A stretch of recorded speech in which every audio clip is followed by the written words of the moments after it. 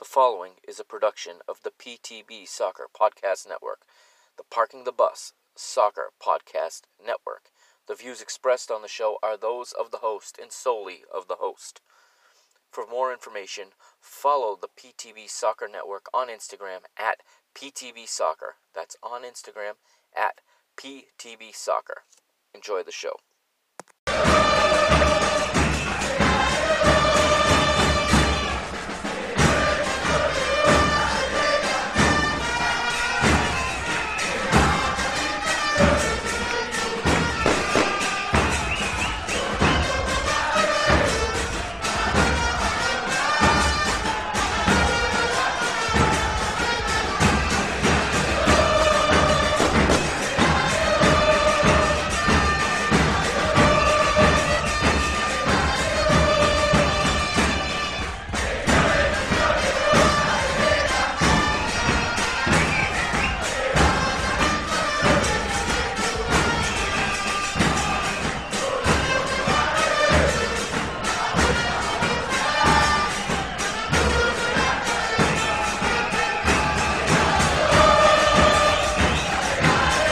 What's up, PTB Nation? Welcome to episode 2 of the Parking the Bus Soccer Podcast. It has been a little while, hasn't it? And this is only episode 2. That's because the series debut dropped on March the 1st, 4 months ago, roughly. And it's been quite a whirlwind since then, has it not? Welcome to the new world order of football. Welcome to the post-COVID-19 era. Of course, there were no episodes in the last 4 months due to the pandemic of COVID-19 that literally brought football to a halt all over the world, except in Belarus and Nicaragua, I want to say. But little by little, football is picking back up. So, back is the Parking the Bus podcast. I'm your host, the Mr. Mike Agustino, and we're going to talk about a couple of things this week. It's episode 2, like I said. We got a few things to talk about, things that have happened in the recent history. We got a little bit of news to talk about. We'll do that here in this first segment. Then we're going to talk about a couple of champions that have already been crowned, and of course, we'll close off the show with my suggestion for the match of the week this week. Obviously, it's a different viewing experience than it used to be watching football now, as everybody is playing in empty stadiums, and you're getting if somebody went into a coma 6 months ago, a fanatical football fan, right? Or if somebody went to sleep 6 months ago or into outer space and came back, they would ask, what the heck is going on here? What is this product on the television? What have you all done to football? Because now we play in empty stadiums. We have piped in noise, or I shouldn't say piped in because it's not piped into the stadium, but it is piped into your screen when you're watching on television, depending what leagues you're watching. We have substitutes wearing masks on their face. We have people not shaking hands. They're bumping elbows yet still hugging. We have 5 substitutions now in most leagues.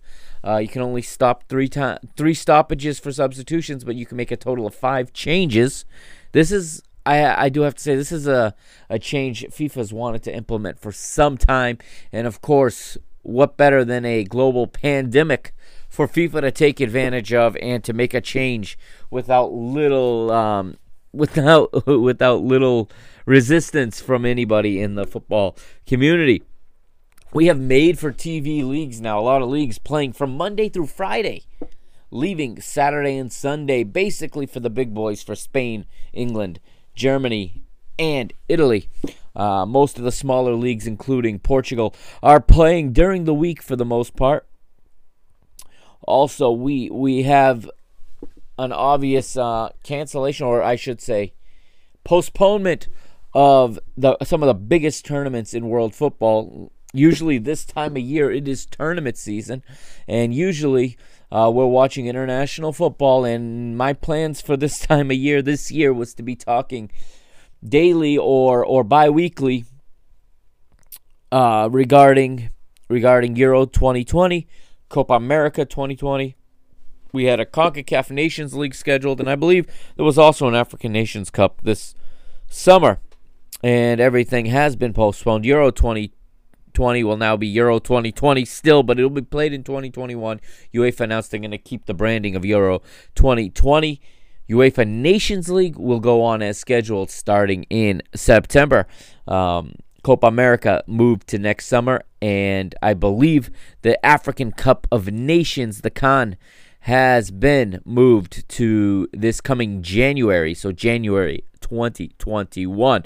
Now, the confusing thing for me is if we're going to play UEFA Nations League starting in September, when are we going to play the final Euro qualifying matches? Because we've got 4 teams that still need to book their trip to the Pan-European version of the European Championship. Of course, 8 hosts or 8 countries hosting across 10 cities or something like that. I probably have my numbers wrong. It's been a while since I've looked at it, but several countries hosting Euro 2020. So there are a lot of host teams, and in some groups you have 2 host nations in the same group. I don't know what that means for the Euro Nations League finals. However, of course, I don't understand why this tournament is why it's biannually instead of quadriennially. You know what I mean? Why it's every 2 years instead of every 4 years. It is a confusing thing because UEFA has changed the entire format, and they've assured that Germany would not be relegated, as well as Croatia, the reigning World Cup finalist. So it'll be interesting to see what happens. But if Euro 2021 is next summer, I'm not sure when they plan on playing the final round of the UEFA Nations League. Plus, we got to get World Cup qualifying underway pretty soon. The World Cup, remember, is in 2022. It is being played in the winter, which now is turning into, of course, this is FIFA's luck. They make a horrible decision of selecting a host nation that can't even host the tournament at the right time of year. And listen, I'm not going to get into all the controversy regarding Qatar being host of the FIFA World Cup for 2022, but FIFA backpedaling and FIFA falling into a lucky break because the extra 6 months from when the tournament was supposed to be started to when it will be started looks like it's gonna be time well spent, as everything has been pushed back due to this COVID-19 outbreak. So remember, World Cup 2022 kicks off in late November of 2022 and not in June, as we are accustomed to. UEFA Champions League and Europa League will conclude in August. UEFA has announced the Champions League will be played in Lisbon, Portugal, a city that's near and dear to my heart. With 2 stadiums there, they'll play. It's all going to be played in one-leg rounds now. Once we get to the quarterfinals, there are ties that still need to play their second leg from the round of 16. But once we have our quarterfinals, all 8 teams will be in the same city. You'll have a quarterfinal, one leg, semifinal, one leg, and obviously a one-legged final. That'll all be played in Lisbon at the end of August. And for the Europa League, they're going to use the same format. They're going to play in Germany, another country that has had a very good response to this COVID outbreak. And those of you that have been watching Bundesliga know that Germany was the first league back. They're already wrapped up, and by all accounts, they did a fantastic job. So we'll wait and see how these teams look. What's going to be interesting about this UEFA Champions League and Europa League as well is that these clubs are coming in with very, very different levels of fitness. For example, French clubs have not played since the outbreak, as the French league was suspended and then canceled indefinitely. It was canceled. I shouldn't say indefinitely. It was completely canceled. They'll start over next season. So PSG and Lyon come into this, they have matches still to play in this competition, even though they have not played a match since March. Also, we have coming up this coming week, MLS is Back Cup.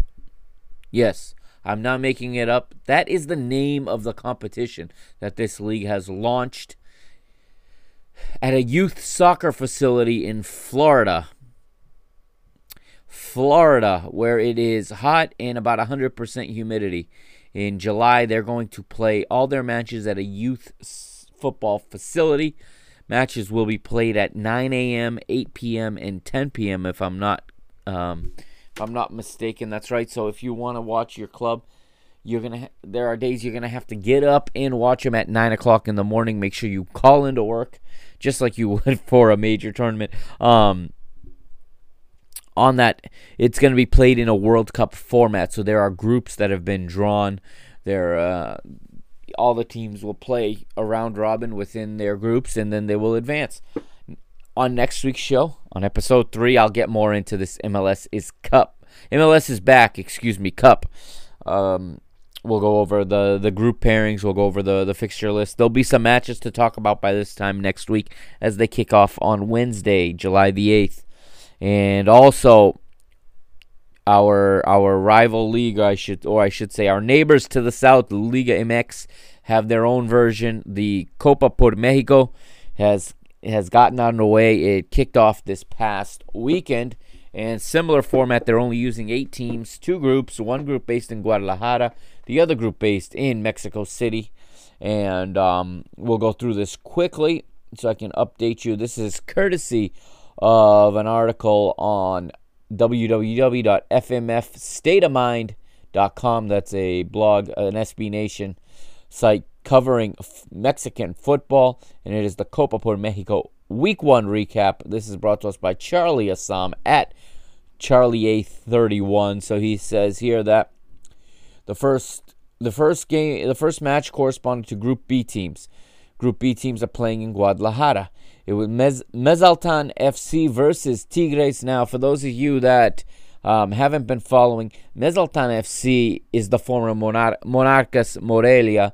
They have, in the spirit of their northern neighbors, the spirit of American sports, the owner has decided to just pick up. He took a club that was born in 1950 as Atletico Morelia. He had already changed their name to Monarcas to be more American-like, to have a city and then a mascot. Well, he picked them up and he moved them to the city of Mezaltan, and they are now Mezaltan FC. He changed the colors and everything. Their first match in club history ended in a 0-0 draw with Tigres. And if you watch the match, it says here it should have been a far from that score. Both teams creating plenty of opportunities, but the Mezaltan keeper, Miguel Fraga, showed off his goal-stopping ability, preventing Tuco Ferreri's team from ever taking the lead. Of course, Tigres' big star name is the French international André-Pierre Gignac, and he was a bit off as well as he had some shots missed.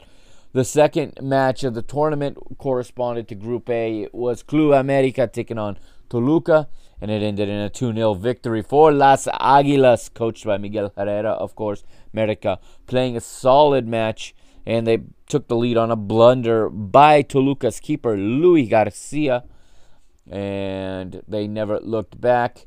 As we see here, we move ahead to Saturday's matches now.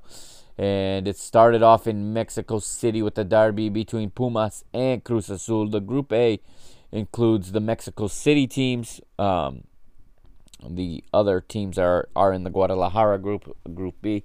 But in this Group A match, it would be a 4-1 victory for La Máquina, who put on an amazing display with a mostly under 20 squad, according to this article.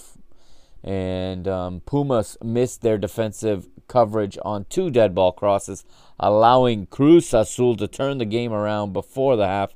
In the second half, Pumas defender Luis Quintana blocked a pass. He accidentally ended up passing the ball perfectly to Elias Hernandez, who took advantage, and he scored his team's 3rd goal with just 25 minutes to play. Pumas showed great weakness defensively in this one. In the 4th and final match of the weekend in Copa por Mexico, it was a Group B Clásico Tapatío. They call it the Clásico Tapatío between Chivas and Atlas, 2 teams from the Jalisco. And Chivas proved superior with a 2-0 victory over their neighbors. So, that is the update on Copa por Mexico. Before we cut this segment to an end, we got one more thing to talk about, and that is the Football League in England. Starting in League 2 in England, okay? We're in the EFL League 2. They have concluded. Everyone has a different amount of matches played. Or I should say there's some teams with 36 matches played, some with 37. The EFL decided to go to a points per match average to crown the promotion and playoff places, as well as the relegation places to the teams in this league. Quickly down the standings, the champions of League 2 are Swindon Town, and they will be joined in promotion by Crewe Alexandria, Plymouth Argyle, while Cheltenham, Exeter, Colchester United, and Northampton Town qualify for the playoffs in 4th, 5th, 6th, and 7th places.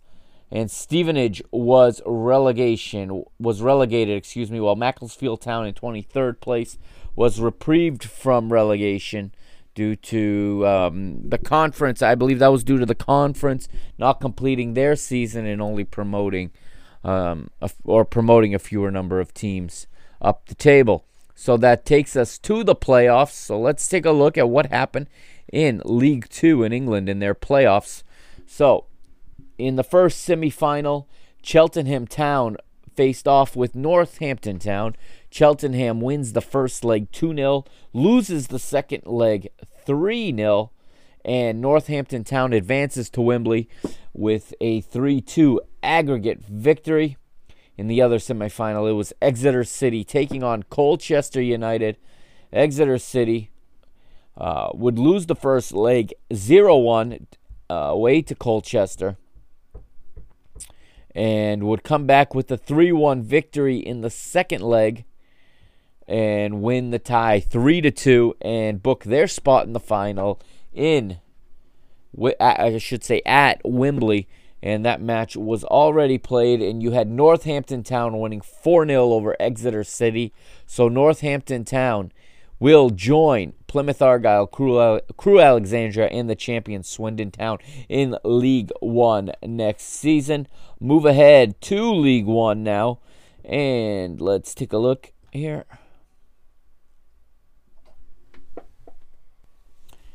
And in League 1, they also went with a points per match average scoring system, having played between 34 and 36 matches between the 24 teams. The champions are Coventry City. They're going to return to the championship, while Rotherham United were second, gaining automatic promotion. In the playoff spots, we have Wycombe Wanderers, Oxford United, Portsmouth, former Premier League side, and Fleetwood Town. Relegated out of League 1 were Transmere Rovers, Southend United, the historic Bolton Wanderers, and of course, in last place was Bury, and that is because they folded earlier this season and were expelled from the Football League.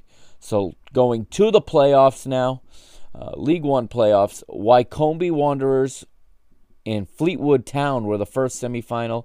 Wycombe winning the first leg 4-1 and drawing the second leg 2-2. Wycombe will advance on aggregate 6-3 past Fleetwood Town, and they would get the winner of the other semifinal. And it was Oxford United facing off with Portsmouth. Who can forget Portsmouth winning the FA Cup not that long ago under Harry Redknapp? And Oxford United won. Portsmouth won in the first leg. Second leg, Oxford United won, Portsmouth won. So 2-2 on aggregate. The round would go to penalty kicks. Oxford United winning on penalties 5-4. They will meet Wycombe Wanderers in the final, and that final is scheduled for July 13th of July 2020 at Wembley Stadium. And the winner of that match will join Coventry City and Rotherham United in the English Football League Championship next season. And again, that is coming up on the 13th. That's 1 week from today on a Monday. That match, if I'm not mistaken, will be available on ESPN Plus, and we will talk about it in one of our upcoming episodes after the match has been played, obviously. Let's move ahead now to the English Football League Championship. This one is still going. Big money on the line, of course, and a spot in the richest football league of all, the EPL, the English Premier League. As we have here, I'm going to bring up the standings. So we are through 41 out of 46 matches right now, and nothing has been clinched. Nothing is guaranteed. Nobody's been relegated yet. Nobody's been promoted. So it's an excellent time to follow the English Championship. This is a great league. If you haven't been watching this, go over to ESPN Plus, get yourself a subscription for $5.99 a month, and this is, in addition to the Serie A, this is a great product, a great part of your investment. Right now, the table stands as is on top of 41 rounds. It is Leeds United leading the way. They are, of course, managed by legendary Argentine manager Marcelo Bielsa. They are on 78 points, the top of the table, one ahead of West Bromwich Albion on 77. Both Leeds and West Brom have assured themselves a spot in the playoff at the very least. Right now in the playoff spots, in third we have Brentford, fourth is Fulham, fifth is Nottingham Forest, another historic club, and Cardiff City right now are sixth. They are the final team going into the playoff. They're on 64 points, three ahead of Derby County with 5 matches to play. Swansea City are 8th with 60. They are certainly not out. Millwall has 59 in 9th, 5 points back of the last playoff spot, while Preston North End, Blackburn Rovers, Bristol City, and Queen's Park Rangers all follow. At the bottom of the table, we have in 22nd place is Middlesbrough, another former Premier League club. We are seeing a lot of Premier League clubs fall, and they're scattered throughout the English football pyramid now. But Middlesbrough sits in the final relegation spot, 22nd place on 44 points, 1 point from safety. They're 1 point behind Hull City, who not that long ago were also in the Premier League. Barnsley are 23rd on 41. They're 3 back from Middlesbrough and 4 from Hull, so they're 4 points from safety. And Luton Town is in 24th on 40 points. It's not looking good for Luton Town, but still 5 matches to play and 5 points from safety. So there's still a lot of football to play. Let's go over the scores in this past round of the English Championship. The most recent round of matches starting on July the 4th. Derby County 1, Nottingham Forest 1, Blackburn Rovers 1, Leeds United 3, Brentford 3, Wigan Athletic 0, Bristol City 0, Cardiff City 1, Fulham Football Club 1, Birmingham City 0, Huddersfield Town 0, Preston North End 0, Luton Town 0, Reading 5, Stoke City 4, Barnsley 0. On Sunday, July the 5th, Swansea City 2, Sheffield Wednesday 1, Middlesbrough 0, Queen's Park Ranger 1, West Bromwich Albion 4, and Hull City 2. Matches coming up tomorrow. Nottingham Forest host Fulham, Brentford host Charlton Athletic, Luton Town host Barnsley, Reading will host Huddersfield Town, and Cardiff will host Blackburn Rovers. And we will run down the whole gambit. We'll run down the whole list of results next week in episode 3 of the English Football League Championship. We're going to take a little break here on the Parking the Bus podcast.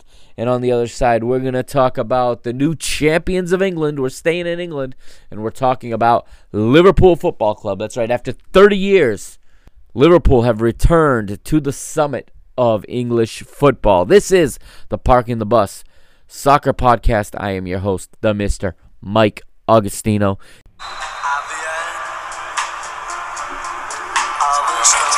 Takes perfectly.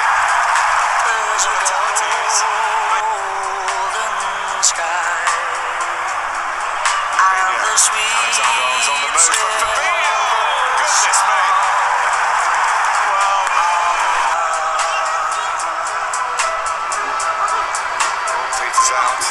Salah, it's a terrific ball.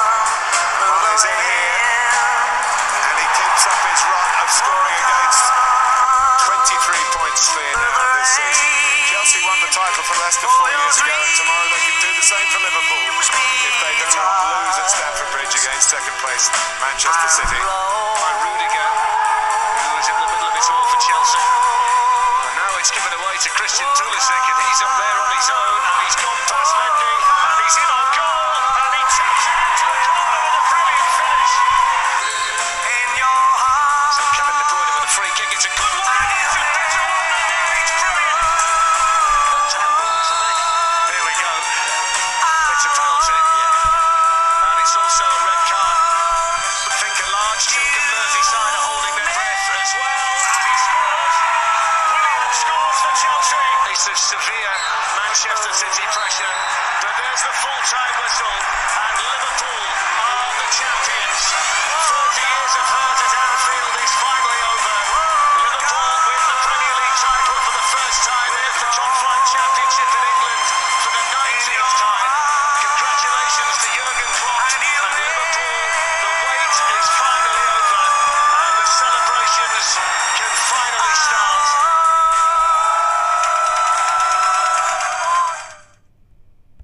You'll Never Walk Alone, the timeless classic anthem of one Liverpool Football Club, the newly crowned for the 19th time champions of England for the first time in the era of the Premier League. Now, there's been some criticism of NBC Sports here in the United States and the way that they kind of painted this, and they used a graphic showing the most Premier League championships, okay? Showing Manchester United at the top with 13, of course. Next, I believe, is Chelsea with 5. Arsenal and Manchester City with 4, if I'm not mistaken. And then you have Leicester City and Blackburn Rovers each with 1. I may be leaving someone out. I don't think I am. Now you added Liverpool. But that is such a misleading graphic because Liverpool, are the second most, for the longest time, had the most championships in English football. Yes, it all came before the Premier League era, but football in England certainly did not start in 1993 with the founding of the English Premier League, or the Barclays Premier League as we know it today. It had a long, rich history long before that in Division 1. All right, and if you need to learn about the history, YouTube has great videos. You just put in Match of the Year. You can put in Match of the 70s, Match of the 80s. Okay, you can watch Match of the Day from all of these different years and decades, and you can watch an entire season play out in about an hour to an hour and a half. I have to say I have killed quite a few all-nighters binging on those Match of the 70s, Match of the 80s.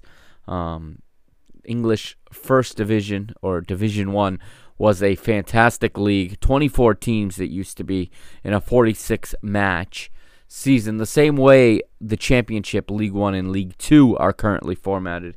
But of course, like we said, in 1993, if I'm not mistaken, the concept and the birth of the English Premier League came to be. And that is what we know today, and it is the biggest league in the world. But Liverpool win the 19th championship in the club's history, one behind Man United now, as Man United have 20 in total. Let's take a look at the standings as they are right now in the Premier League. Liverpool already crowned champions, like we said. Top of the table, 33 matches played, 89 points. They are 23 points ahead of second place Manchester City. That's right, 23 points ahead of Manchester City, who are in second place on 66 points. Third place is Leicester City. Leicester have 58 points, while Chelsea are fourth on 57. And now in fifth is Manchester United, the resurgent Manchester United. What an injection of life Bruno Fernandes, was to Manchester United.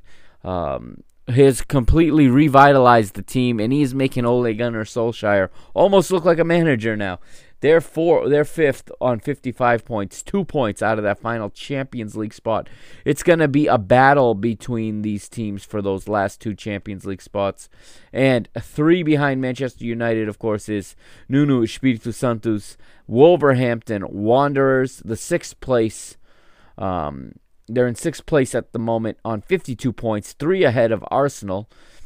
And as of right now, 6th place is a Europa League spot, depending on who wins the FA Cup. The FA Cup is now at its semifinals.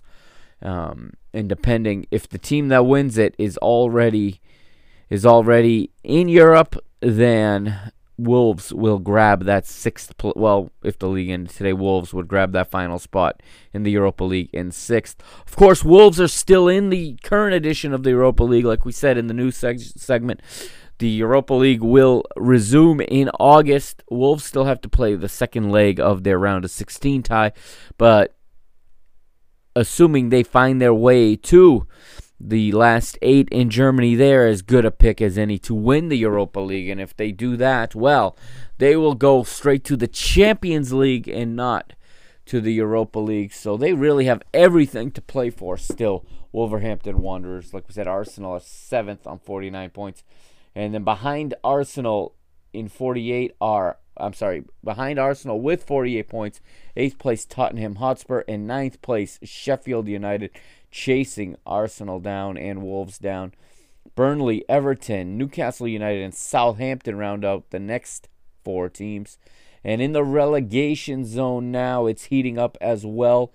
Right now, the last team going down is Aston Villa, 18th place on 27 points. Above them are Watford in 17th, safe by 1 point right now on 28. And above them, West Ham United, the historic West Ham United.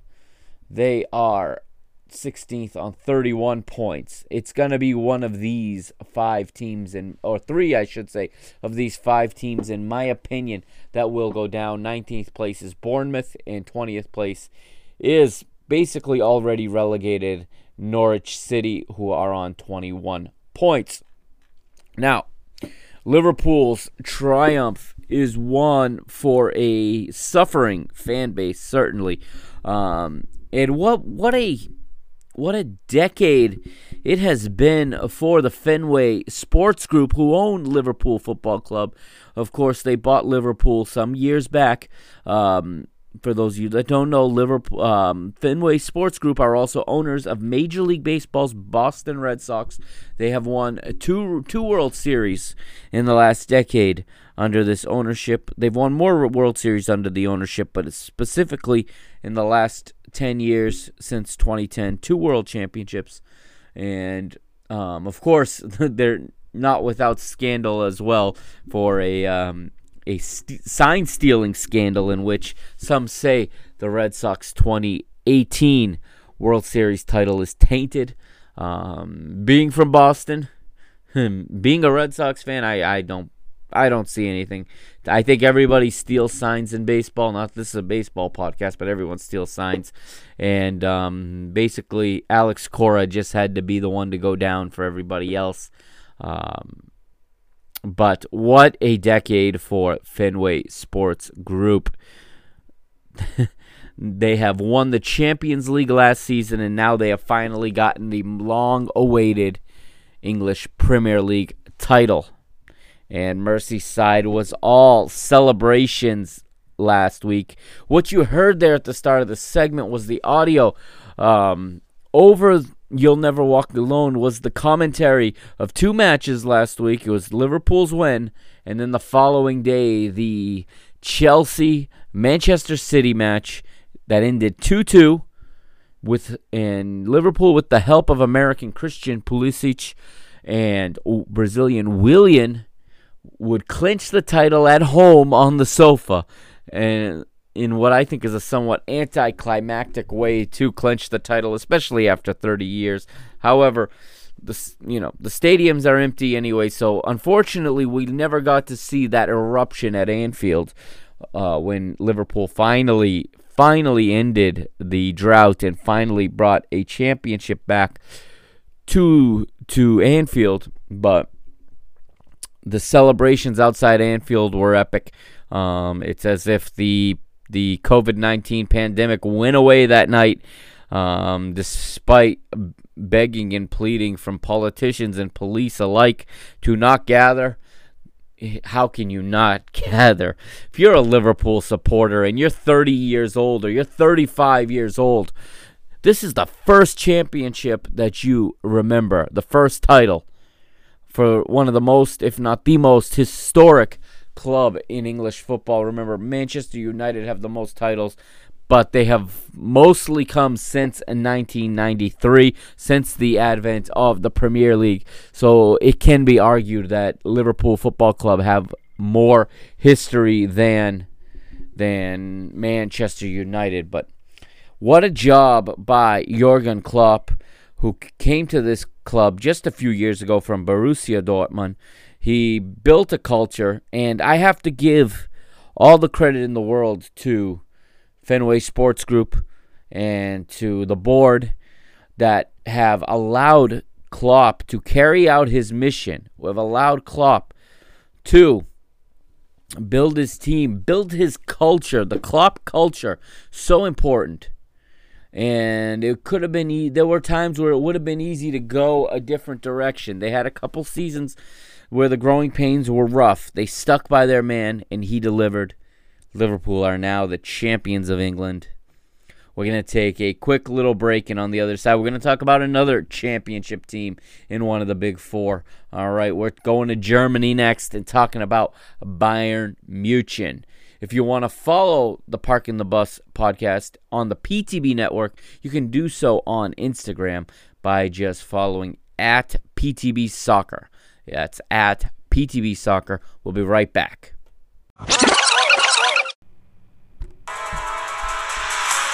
Meisterschale goes up into the air.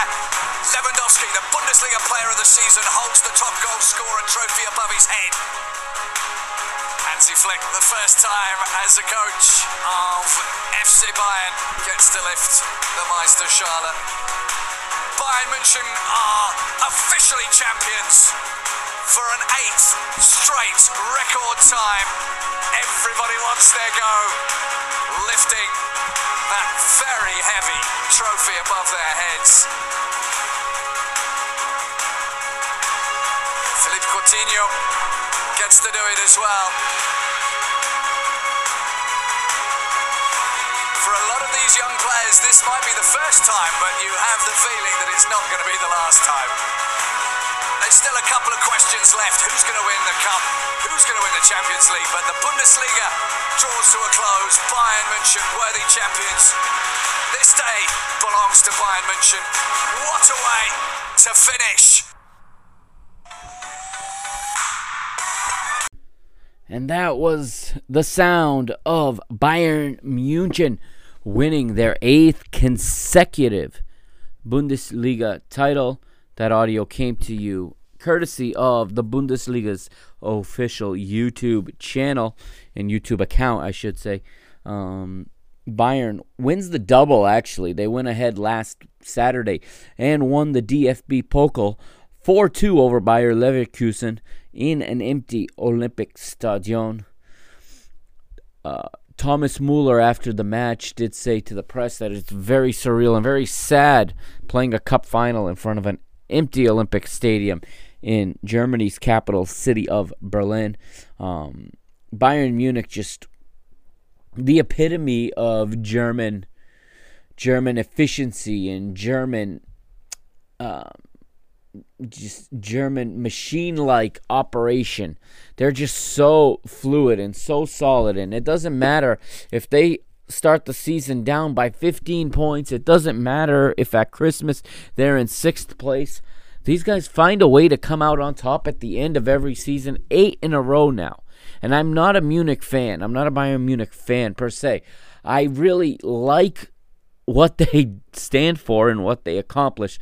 I prefer to cheer or root for Borussia Dortmund, but I can't help but respect the sheer excellence that comes from Bayern Munich, as we say here in the United States. They're just so consistent year after year, winning the league. They're everything I want my club to be. They don't care if they play well. They don't care if it's pretty. They just win. And if they're losing or if they're not winning, they don't stop. They push and they fight and they don't give up, and they just continue to insist and persevere until the final whistle. And there is definitely a difference between Bayern Munich and the rest of the Bundesliga, a league I enjoyed immensely this season. I wanted to talk about that. You heard there also Robert Lewandowski finishing the winning, or I should say the top scorer in the league. He wins the Golden Boot in the Bundesliga, and just another awesome run for Bayern Munich. And they had a coaching change mid-season. They just find a way year after year after year. Like I said, I want my club to go and win 8 championships in a row. All that talk about parity or about, that's all for neutrals. Okay? That's all for neutrals, having a different champion every year. When you have a club and it's your club, you obviously, if you don't want them to win every year, and if you don't want them to win every match, then my friend, you should not be watching football. You should spend your time writing music or writing poetry, because if you don't have that competitive drive in you, I don't know how you enjoy football. I understand if you're a neutral, but is any fan of Bayern Munich saying, "Man, I wish Dortmund would win one. I wish Hertha Berlin would win one. I wish, Leipzig could win one. It's getting boring winning." No, nobody says that. Nobody says that when they support the club and that they support and their team wins. A big revelation this season, of course, for Bayern Munich, especially for us here, for us North American audience members, for those of us that follow from afar, was the revelation of Alphonso Davies, the Canada international, converted into a very, very proficient, and I'll even say world-class left back this season. Let's see if he can keep it up. If he's a one-season flash in the pan, or if he's gonna, adopt that real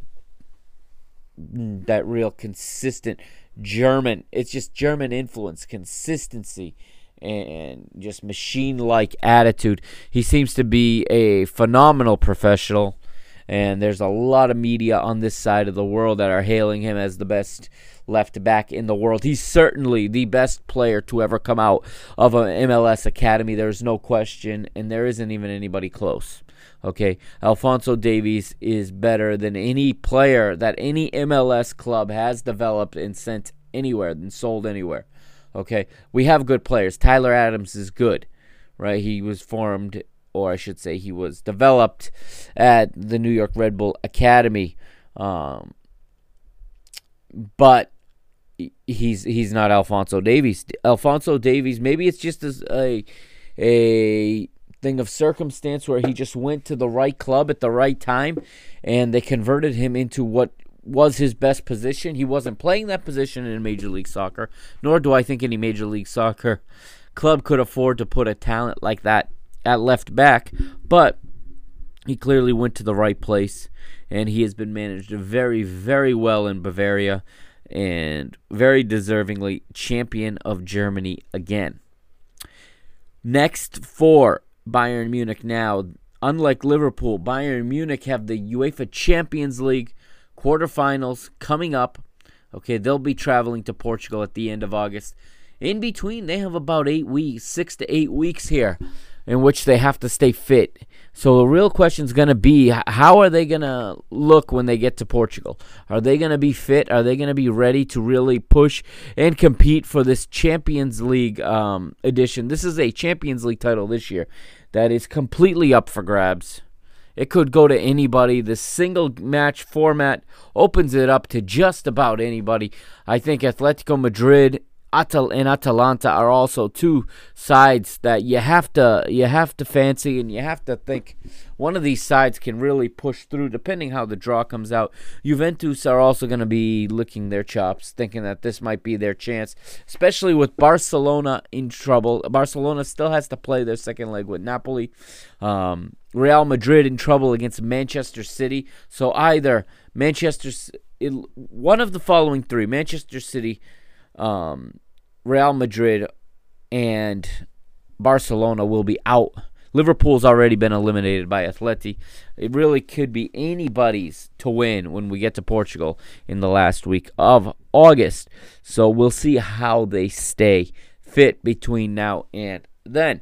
All right, we're going to take our last break here, and then we're going to talk about our match of the week coming up in the next segment. I am the Mr. Mike Agustino, hosting here and bringing you the Parking the Bus podcast here on the PTB Soccer Network. Welcome back to the final segment of episode 2 of the Parking the Bus podcast. And what we have now, we're going to talk about this week's match of the week, and I think I'm featuring this team for the second time in a row. Of course, last time's match of the week was all the way back in March, and we never had another episode to discuss that match. But this week's match of the week is once again coming to you from Brazil. That's right, Rio de Janeiro. It is the Rio Cup final, which is the second stage of the Rio de Janeiro State Championship. I'll explain that in just a moment. But it is the arch rivals Fluminense taking on Flamengo in the historic Maracanã Stadium. Now, Fla is the name of the rivalry. This rivalry was named by the reporter Mario Filho, who the Maracanã Stadium is actually named after. The official name of the Maracanã is the Estadio Jornalista Mario Filho, or the journalist Mario Filho Stadium in the Maracanã neighborhood of Rio de Janeiro. Now in Brazil, in addition to the Brazilian League that they play every season to crown a national champion, in addition to the Brazilian Cup, the Copa do Brasil, you also have each state. Brazil is set up like the United States in separate states. Each state has its own championship, and usually the season, the calendar year, begins with the state championships, and there is a disparity in the level of play between the different states. Of course, Sao Paulo being the strongest of these states, with teams like Sao Paulo Corinthians, Santos, Palmeiras, and company. The Sao Paulo Championship, the most competitive of them all. But Rio de Janeiro is not that far behind, because the big four of the city of Rio are all in it. That's, of course, Botafogo, Flamengo, Fluminense, and Vasco da Gama. They play this championship in 2 phases. Okay, the first phase is the Guanabara Cup, which was already played. It concluded back in February with Flamengo winning that cup. Now, what happens is the 12 teams that qualify for the Brazil State Championship are divided into 2 groups, Group A and Group B. And in the Guanabara Cup, the way it works is every team in Group A plays 1 match against each team in Group B. They don't play anybody from their own group in that competition.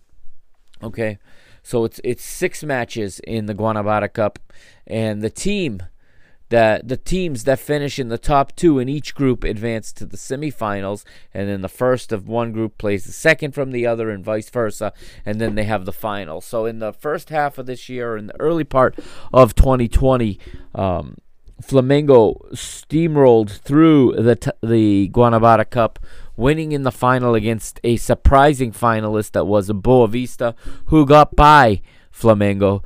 And what happens now is the winner of the Guanabara Cup earns a spot in the final of the Rio State Championship match.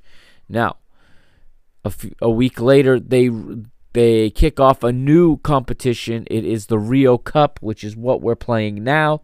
And what it is, as opposed to playing all the teams in the opposite group, now in the Rio Cup, each team plays against every other team in their own group once, totaling 5 matches. And Flamengo moved through this one with 5 wins. They were the winners of the group. Fluminense were the winners of their group. And then this past Sunday, Flamengo beat Volta Redonda 2-0. And Fluminense beat Botafogo in penalty kicks to advance to Wednesday night's final. So it's Wednesday, 8:30 p.m. Eastern Time here in the United States, 5:30 Pacific. And it is available for free on YouTube. If you go to YouTube and you search FLA TV, FLA TV, and you tune in at 8:30 p.m. on Wednesday, the match will be broadcast for free on YouTube all around the world.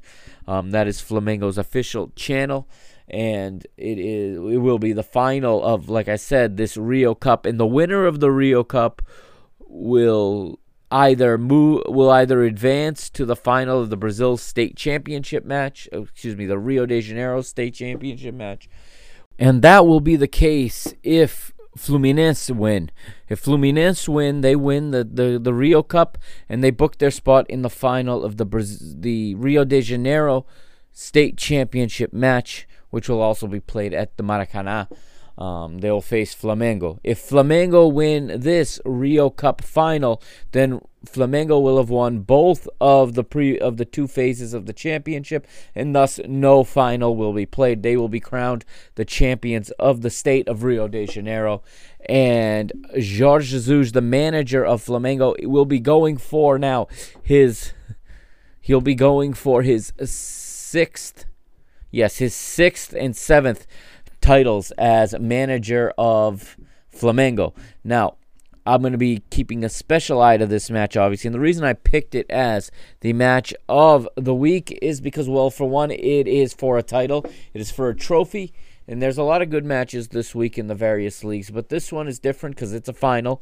And I also selected because it's going to be readily available on YouTube, so that anybody can watch it anywhere in the world. And I strongly encourage anyone to watch it. These are the 2 teams that are most successful in the Rio Championship. So I'm going to quickly give a quick little history lesson. The Rio State Championship, known as the Campeonato Carioca or the Campeonato Estadual de Rio de Janeiro, which means the State Championship of Rio de Janeiro, which is also the name of the state as well as the city. It was established in 1906, okay? And it is one of the oldest competitions in Brazil, but it is predated by the Paulista Championship, the championship of the state of São Paulo, and the championship of the state of Bahia. Like I said, these are the 2 most successful clubs in the history of this competition. Flamengo, the most successful club, with 35 titles and 31 runners-up medals. Fluminense, 31 championships, 31 titles, and 22 runner-up medals. And Flamengo are the defending champions. They won this competition last year as well as in 2017. Fluminense last won this in 2012. The other teams that have won it are Vasco da Gama with 24 titles and Botafogo with 21. And then down the pecking order, and not for quite some time, these are all in somewhat ancient history. América de Rio de Janeiro won 7 times, the last one being in 1960. Bangu, the club Bangu, won in 1966. That was their 2nd title. And then São Cristóvão and Paysandu have a title each. São Cristóvão in 1926 and Paysandu in 1912. This rivalry, the Flu rivalry, like I said, is a classic derby, and it is 2 bitter rivals, and there is a little bit of a story to this, so I'll quickly go over it here for you, the history of this rivalry, as it is almost always played in the Maracanã. This match this rivalry, I should say, this fixture of these two clubs hold the world record for match attendance between clubs. It was a 0-0 Fla-Flu matchup in 1963 in front of 194,603 fans in the old Maracanã, when there were no seats, when it was just benches and you could stuff a lot of people in there. Flamengo are the most successful team, like we said, in the Carioca or in the Rio de Janeiro championships. Fluminense are the second most. The rivalry between these two clubs, according to Wikipedia, began in October of 1911 when a group of dissatisfied players from Fluminense left the club and went to Flamengo, which at the time had no football department. The first Fla-Flu ever was played July the 7th, and very, very interesting that July the 7th, it'll be exact. That's when this match will be played on the 8th. So almost an anniversary match. Almost 108 days, or 108 years, to the day of the first meeting, as the first one was won by Fluminense 3-2 back in 1912 with 800 in attendance. Both of these clubs, if I'm not mistaken, represent ethnic groups traditionally. Fluminense get their name from, I'm going to look it up here, the history. Fluminense were found on the 21st of July, 1902, by Oscar Cox, a Brazilian of English heritage in the then aristocratic neighborhood of Laranjeiras. Fluminense were formed by the sons of the elite who had gone into contact with football while studying in Europe. And I believe here, if I look, it's going to tell me the root of the name. It actually does not. It looks like, oh, here it is.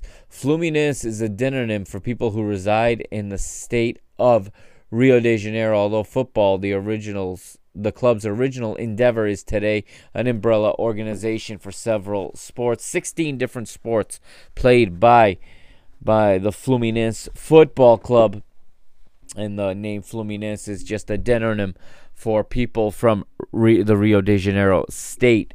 Their rivals, Flamengo, of course, are the team that was founded by Flemish immigrants. Flamengo is essentially the Portuguese word for Flemish, and it was given to the nearby beach, Praia do Flamengo, the beach of the Flemish, because it was a place where Dutch sailor Oliver van Noort tried to invade the city in 1559. At the time, Dutch were considered Flemish by the Portuguese, who ruled the city and the area in that time. And so people from the port have always been called, from near that beach, have always been called, or I should say that beach was called Flamengo, and that is where the name Flamengo comes from. Okay? As these two teams have a heated rivalry, like I said, and if you don't know this, I do watch and follow Flamengo, and I have a sister podcast to this one right here on the PTB network called Jota Carioca. And what that is, it's me in a Portuguese language podcast following Flamengo in their trials and tribulations under the manager Jorge Jesus, the Portuguese manager with the nickname Jota, which just translates to his initials, JJ. So I will be watching this match, obviously, very closely, because I am going to be dropping a new episode, or recording a new episode of Jota on Thursday.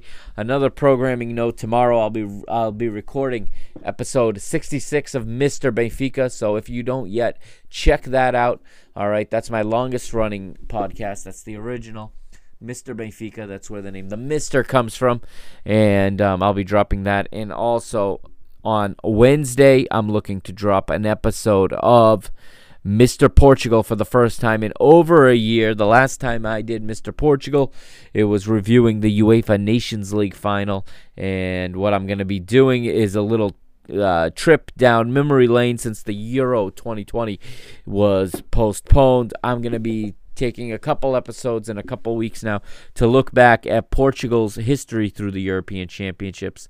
And I'm starting in Euro 84 starting on Wednesday. I'll have that out later in the week. All right, if you have any questions, feel free to send me a direct message or an inbox on Instagram at PTB Soccer.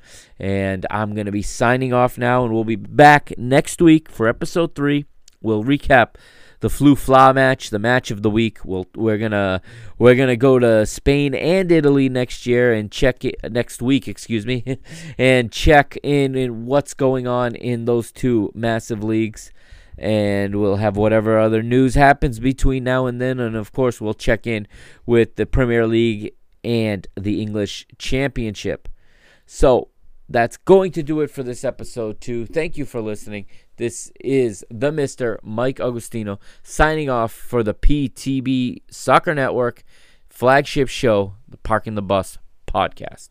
See you next week, everyone.